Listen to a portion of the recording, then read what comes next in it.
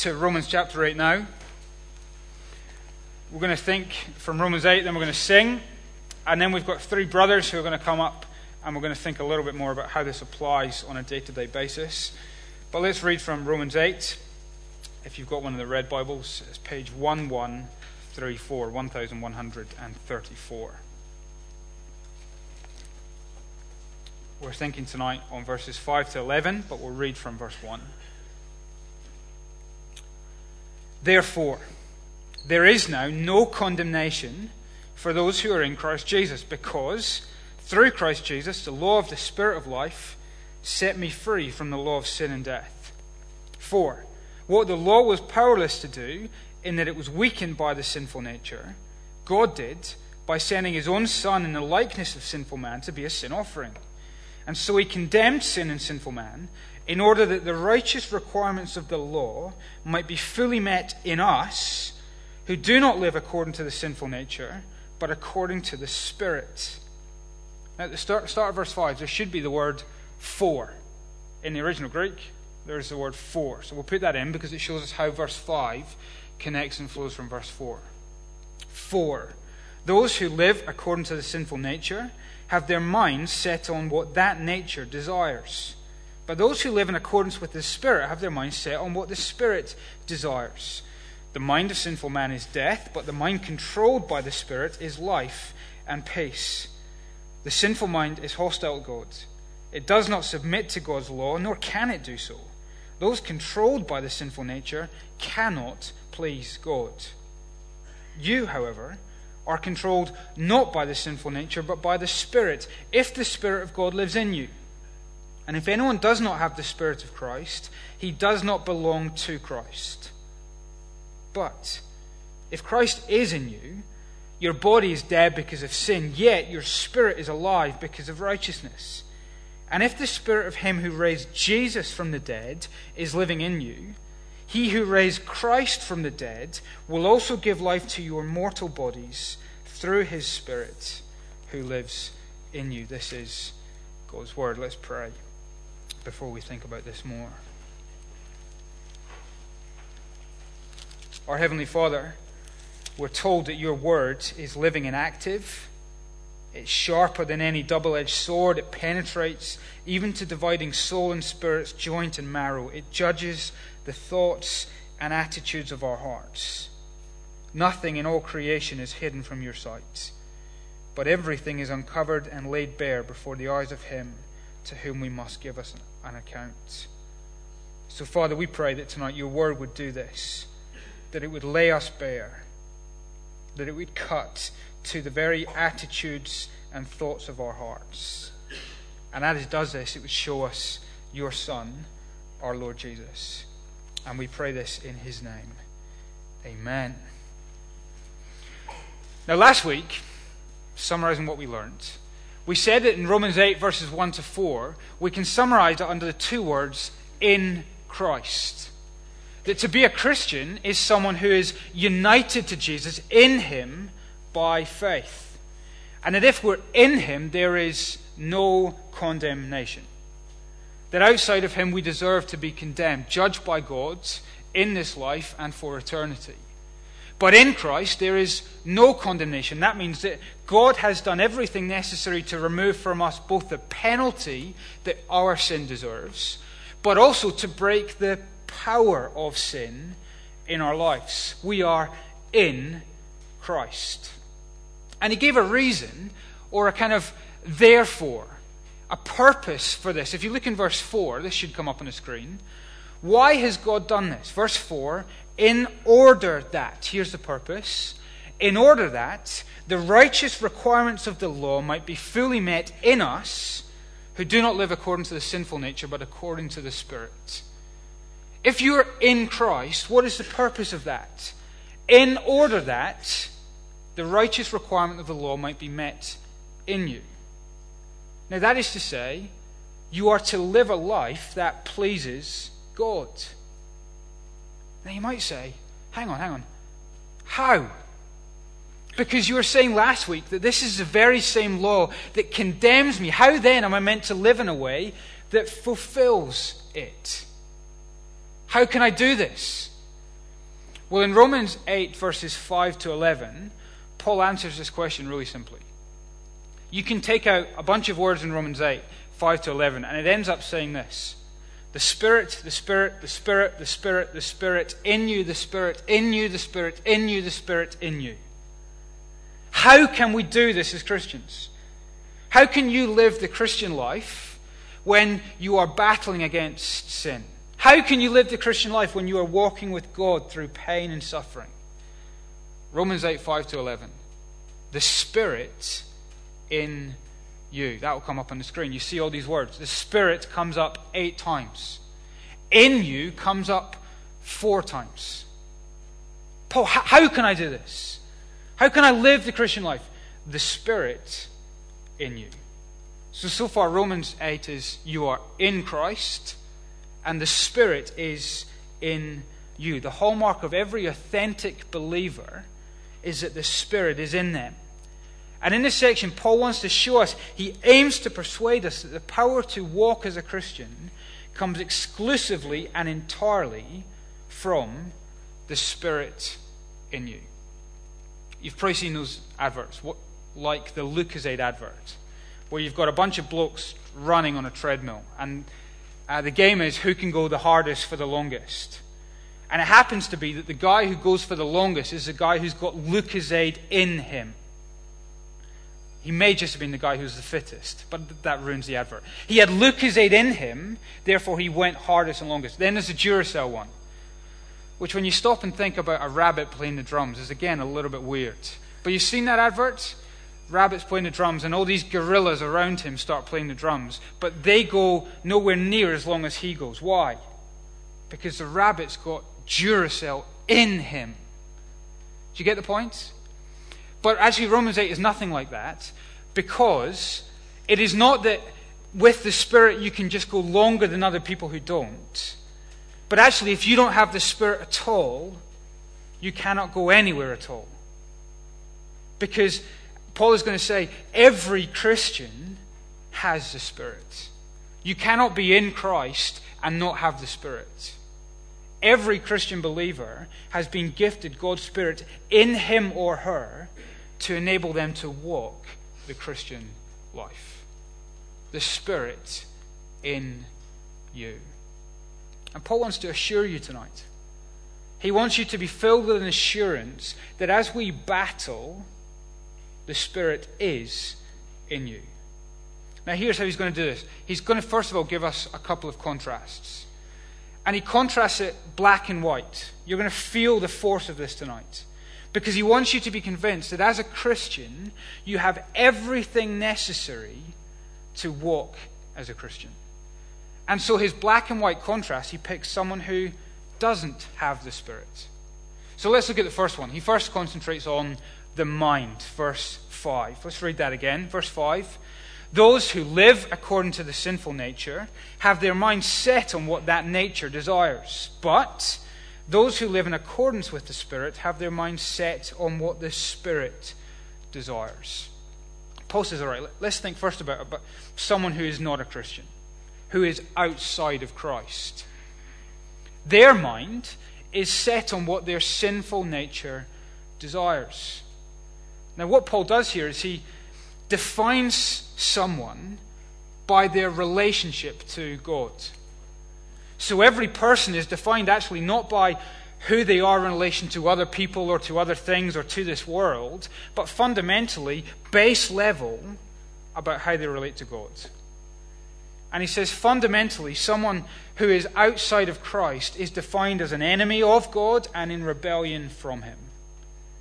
And therefore it is not just that they are sinners, but that sin has affected every aspect of who they are. So that he can say, if you're not a Christian, you have a sinful nature. The deepest you, the real you, is defined by your relationship to God. A sinful nature. And how does he define that nature? Well, it is driven by desires, and it has its mind set on fulfilling those desires. Guys have spoken about this in the past as being the kind of nature that is bent in on itself, that only lives for what I desire. It is selfish. It is self-consumed. Because it's me living for my nature, for what my nature desires. It's kind of the selfie thing. It's weird. Nowadays, we don't take pictures of other people. We take pictures of ourselves. Why? Because human nature is so self-obsessed. I read an article the other day that apparently the rise of selfies, which is a picture of yourself, has been matched by a rise in plastic surgery demand. It's really interesting. Photoshop isn't enough. We need more help than that to be satisfied by how we look. And so we go to the plastic surgeon. I say, help. We're totally self-consumed. And Paul says, our sinful nature desires so much that our mind is obsessed by ourselves. Now here's the question. Can a person whose mind is set on the sinful nature fulfill the righteous requirement of God's law? No. It's a really simple answer. What does Paul mean by the righteous requirement of the law? I think he means how Jesus summarized the law. The greatest commandment. That you would love the Lord your God with all your heart, with all your soul, with all your mind. Paul goes to the sinful nature's mind and says, can they fulfill this righteous requirement of the law if their mind is constantly on themselves? Of course not. They can never do this. But your mind, if you are in Christ and the Spirit is in you, is very different. The second half of verse 5. But those who live in accordance with the Spirit have their minds set on what the Spirit desires. If you're a Christian, you're no longer defined by your sinful nature, but by being in Christ. And if in Christ, His Spirit in you. So actually, the driver of your desires has changed. The mind that was set has been reset. So that no longer am I bent in on myself, but I am straightened out to say, what does God desire of me? What is God's desire? What is the Spirit's desire for my life? Well, actually, that would fulfill that greatest commandment. Love the Lord my God with all my heart, with all my soul, with all my mind. And so with the Spirit in me and His desires in the driving seat, can I fulfill this righteous requirement of the law? Yes. Because as His desires become your desires, His mind becomes your mind, the Spirit in you gives you everything you need to live the Christian life. The Spirit in you, if He's in you, your mind is on Him. If He's in you, He's in your mind. Everything you need to live in order that I might fulfill the righteous requirement of the law. Do you see what Paul's doing? He just contrasts a non-Christian with a Christian and says, if the Spirit is in you, you can do this. You can live as a Christian. He goes secondly, not only your mind and what it's set on, but your mind and what it is controlled by. Have a look at verse 6. The mind of sinful man is death, but the mind controlled by the Spirit is life and peace. A sinful mind is hostile to God. It does not submit to God's laws, nor can it do so. Those controlled by the sinful nature cannot please God. You, however, are controlled not by the sinful nature, but by the Spirit. And if anyone does not have the Spirit of Christ, he does not belong to Christ. Again, he sets up the contrast. Let's think first about someone who's outside of Christ, a non-Christian. What are they controlled by? Paul says they're controlled by their sinful nature. And he starts off in verse 6 by talking about the results of that. The sinful mind is death. Paul's consistent throughout the whole book of Romans. The wages of sin is death. At the end of our lives, God will give us what we have earned. He'll give us our due. And he says that if you have sinned, the wage that is due you is death. And you know, we tend to think of that as behavior, but Paul says, no, hang on, let's go deeper. Let's go to your mind. The sinful mind, even, is death. The open sins that we see in the world do not tell us how evil this world is. You cannot see the depths of my evil heart, of my evil nature, just by what I do. The true measure of the evil that is in me is where? In my thoughts. Have you ever been surprised at how perverted some of your thoughts can be? We pray from Hebrews 4. God is not just the one who observes our behavior, but his word penetrates between joint and marrow right to your mind. He will judge our mind. And the mind of sinful man deserves death. He steps back from the results and says, why is this? And he says in verse 7, it's because, 1, the sinful mind is hostile to God. 2, it doesn't submit to God's law. 3, nor can it do so. 4, it cannot please God. It is defined by a total hatred in the mind, total rebellion in the behavior, and a total inability in their nature. Let me ask you the same question. Can this person fulfill the righteous requirement of God's law? No. In fact, they don't even want to. Do you see that? It does not submit to God's law, nor can it do so. One writer, a little bit cheekily, writes, behold the power of free will. Why does he say that? Because what freedom do we have if we are in the sinful nature? We are not totally free. We only have a freedom that is controlled by our sinful nature. This person does not submit to God's law, nor can he do so. Remember, the gospel is not a movement from one type of freedom to another type of freedom. It's a movement from slavery to freedom. Here's the person who in their nature is not only, to use the theological language, totally depraved, but they are totally unable to help themselves. He doesn't submit, nor can he do so. He doesn't want to. He cannot fulfill the righteous requirements of God's law. We often think that maybe you're not a Christian, and you think, actually, God is a shackle that I want to throw off. Now, if I throw off the idea of God, then I will truly know life. And there's a guy who's got a great illustration to counter your argument. He says this: let's suppose that a kite could come to life and develop its own personality. Which is a weird thought, but stick with it.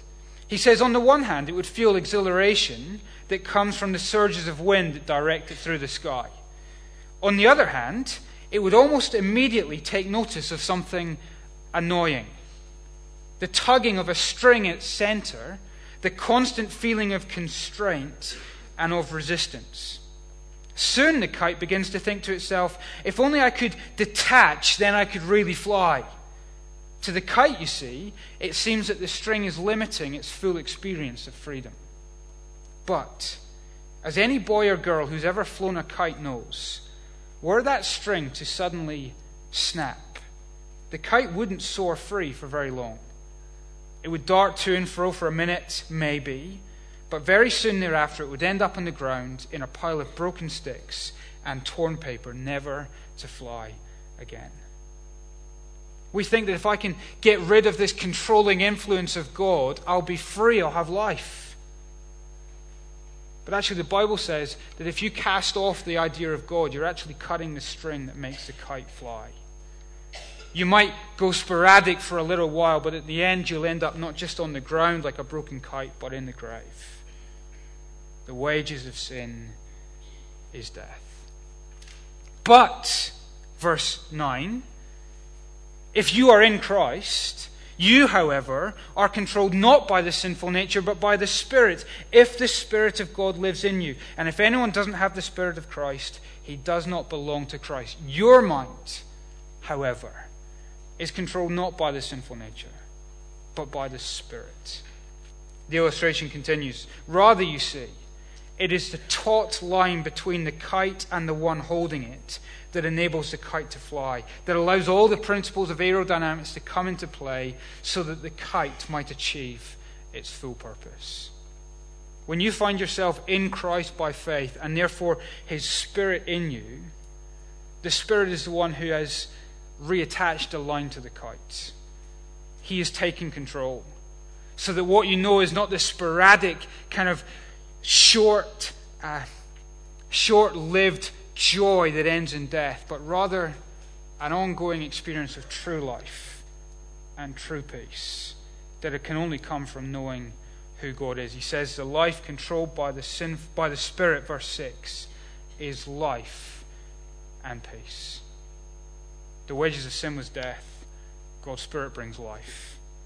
The result of sin was enmity against God, but the Spirit brings peace with God. If you're a Christian, and if you've got the Spirit in you, can you fulfill the righteous requirement of the law? Yes. Because the Spirit has taken control. He is in you to lead you more towards obeying Christ, making God's law your way of life in a way that would please Him. Not only your mind set, but actually your mind controlled. If He's in you, He's in control. Now I want to just concentrate briefly on this, verse 9. You, however. Where do you land between these two contrasts? You, however. Are you defined as being in the sinful nature, or by having the Spirit in you? Maybe you're not a Christian tonight. Paul would impress upon you the truth that God not only judges your external behavior, but in a kind of WikiLeaks way, He exposes every thought of your mind. You know, he shows you that not only are you hostile to God, but you're unable to help yourself. He wants to bring you to your knees to the point where you would say, Jesus, save me. Spirit, give me life. He is the one who is willing to do that even tonight, so that you may have walked in here feeling the weight of crushed joys and lost hopes. Maybe feeling like that kite that's lost its string. And you can leave in the truth that you have life and peace in Christ. Maybe you come tonight and when it says you, however, you're not sure where you land. Maybe you've got a feeling where you've had all the externals of Christianity, but actually you've not known that Spirit in you. Your mind is unchanged. You feel like you're controlled more by your sinful nature than anything else. You've got the behavior of Christianity, but not the experience of Christianity. Paul would warn you, actually, if anyone does not have the Spirit of Christ, he does not belong to Christ. Christianity is not about external religion. It is about an internal and ongoing work of the Spirit, where He engages and changes your mind, and He takes control of every aspect of your life. You, however. Now, what about if you are a Christian? And if you've seen this black and white, my guess is there's a tension going on in you. Because you're saying, all right, you're saying that if I have the Spirit, my mind is set on the things of the Spirit, but I know it's not always. Or you're saying, okay, I know that you're saying that the Spirit is in control if He's in me, but actually I feel the tug of my own sinful nature. Well, Paul takes you on to a third thing from verse 10. But if Christ is in you, your body is dead because of sin, yet your spirit is alive because of righteousness. And if the Spirit of Him who raised Jesus from the dead is living in you, He who raised Christ from the dead will also give life to your mortal bodies through His Spirit who lives in you. Thirdly, from your mind to your body. I wonder how you describe your body. My body is beautiful. My body is strong, like ox. How does Paul describe your body? Dead.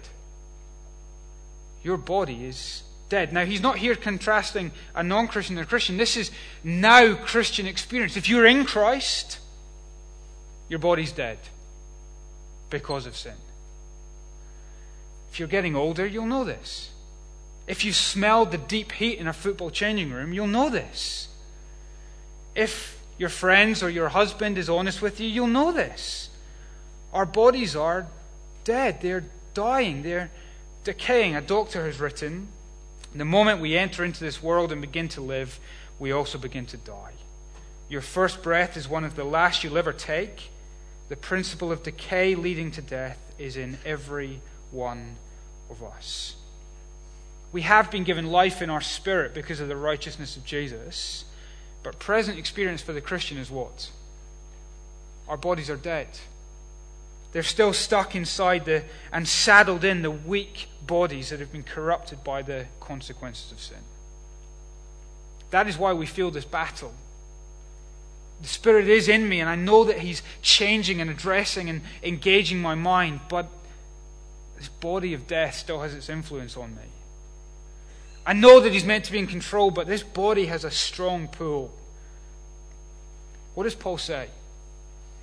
If you know that battle, let me give you this seed of hope. Your body too will be given life by the Spirit. We read that in verse 11. If the Spirit of Him who raised Jesus from the dead is living you, He who raised Christ from the dead will also give life to your mortal bodies. One day your body will catch up with your spirit, and it too will be given life. Decay and death is not your final destination, but resurrection is your final destination. Paul says if the Spirit is in you, He's not only in your mind and in control, but He gives you hope. That in the heat of this tension, this battle, what do I need to cling to?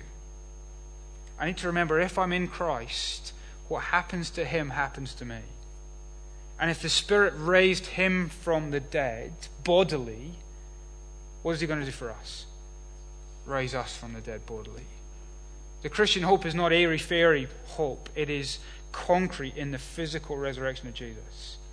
So that we will live for the rest of forever in a physical body that is no longer decaying and dying and under the influence of sin, but immortal and perfected, free from all the consequences of our own sinful nature. John Owen writes quite helpfully. He's written a little book on Romans 8, and he says that hope is vital for the Christian who is seeking to walk according to the Spirit. And he gives this illustration. Imagine a group of people on a journey to a country where they expect to live well. Some of them know very little about that country. Others have used every means to learn about it. Because the journey is difficult and wearisome, or even dangerous, the people who know very little about their destination easily despair and give up. But those who have a clear idea of where they're going have the strength to endure to the end. Thus, being familiar with thoughts of heaven makes believers strong to endure hardship or persecution. What do you need to know in the tension of body dead, spirit alive? You need to set your mind on the new creation, on the resurrection of Jesus. Because as you get to know that, it is the thing that will help you endure the hard times along the way. So, brother and sister in Christ, if the Spirit is in you, He's given you everything necessary to walk in a way that pleases God, fulfilling His law, as someone who has no condemnation in Christ. Let's pray.